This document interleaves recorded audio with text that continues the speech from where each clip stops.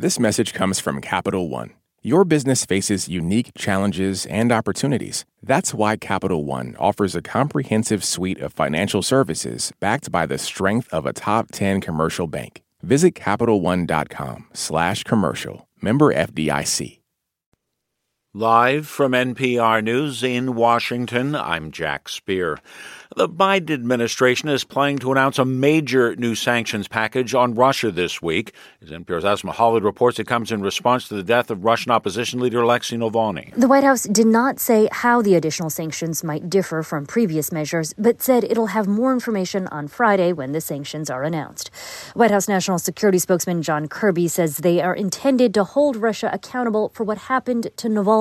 And quite frankly, for all its actions over the course of this vicious and brutal war that has now raged on for 2 years. Kirby there referring to Russia's war against Ukraine.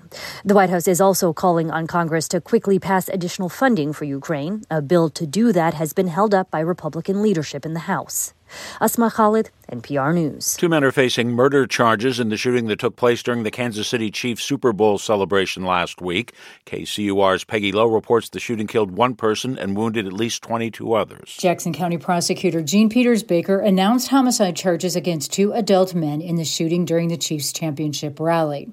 Lindell Mays of Raytown and Dominic Miller of Kansas City are both charged with second-degree murder and 3 other charges in the death of Lisa Lopez Galvin. Baker promised more arrests. We seek to hold every shooter accountable for their actions on that day. Every single one. Both men are still hospitalized with wounds received during the shooting. Baker says the men didn't seem to know each other but had a verbal argument and quickly pulled guns. She says Miller is allegedly the one who fired the shot that killed Lopez Galvin. For NPR News, I'm Peggy Lowe in Kansas City. Even as Republican presidential contender Nikki Haley could very well be defeated in a primary in her home state of South Carolina, it doesn't appear the former governor of the state is ready to give up. Haley saying, quote, "I'm not going anywhere." She's the lone challenger standing in the way of former President Trump, who's also seeking the GOP nomination. Haley's vowed to stay in the race till at least Super Tuesday.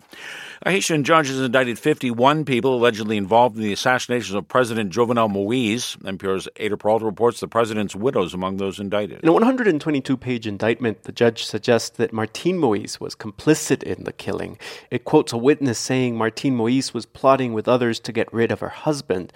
But the indictment does not provide direct evidence of her involvement, and critics have accused Haiti's current president of using the investigation to silence his detractors. President Jovenel Moïse was killed in the summer of 2021, and his death left Haiti spiraling toward anarchy, with gangs taking control of most of the country.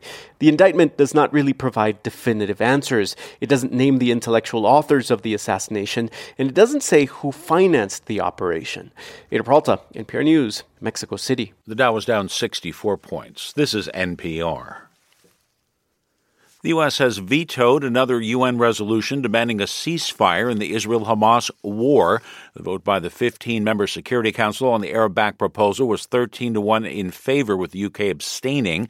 The vote reflects wide support for a ceasefire in the now 4-month-old war, which began after Hamas invaded Israel, killing about 1,200 people and taking another 250 people hostage. So far, more than 29,000 Palestinians have died in the fighting there, according to Gaza's health ministry. Scientists in Australia say they've identified the fastest-growing black hole in the universe. As NPR's Joe Hernandez explains, they say its mass is 17 billion times larger than our sun. Black holes are mysterious cosmic phenomena that pull in material from space and gobble it up.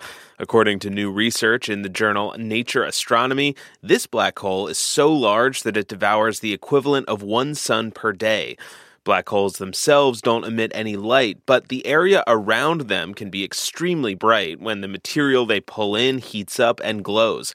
Australian National University professor Christian Wolfe says this one is the brightest known object in the universe, some 500 trillion times brighter than the sun.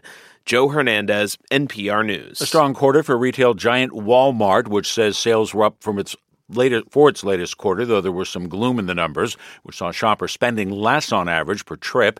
Walmart also announced it's agreed to buy TV maker Vizio in a $2.3 billion deal aimed at boosting growth in the company's ad business by giving suppliers the ability to display ads via streaming. You're listening to NPR. This message comes from NPR sponsor Mint Mobile. From the gas pump to the grocery store, inflation is everywhere. So Mint Mobile is offering premium wireless starting at just $15 a month. To get your new phone plan for just $15, go to mintmobile.com/switch.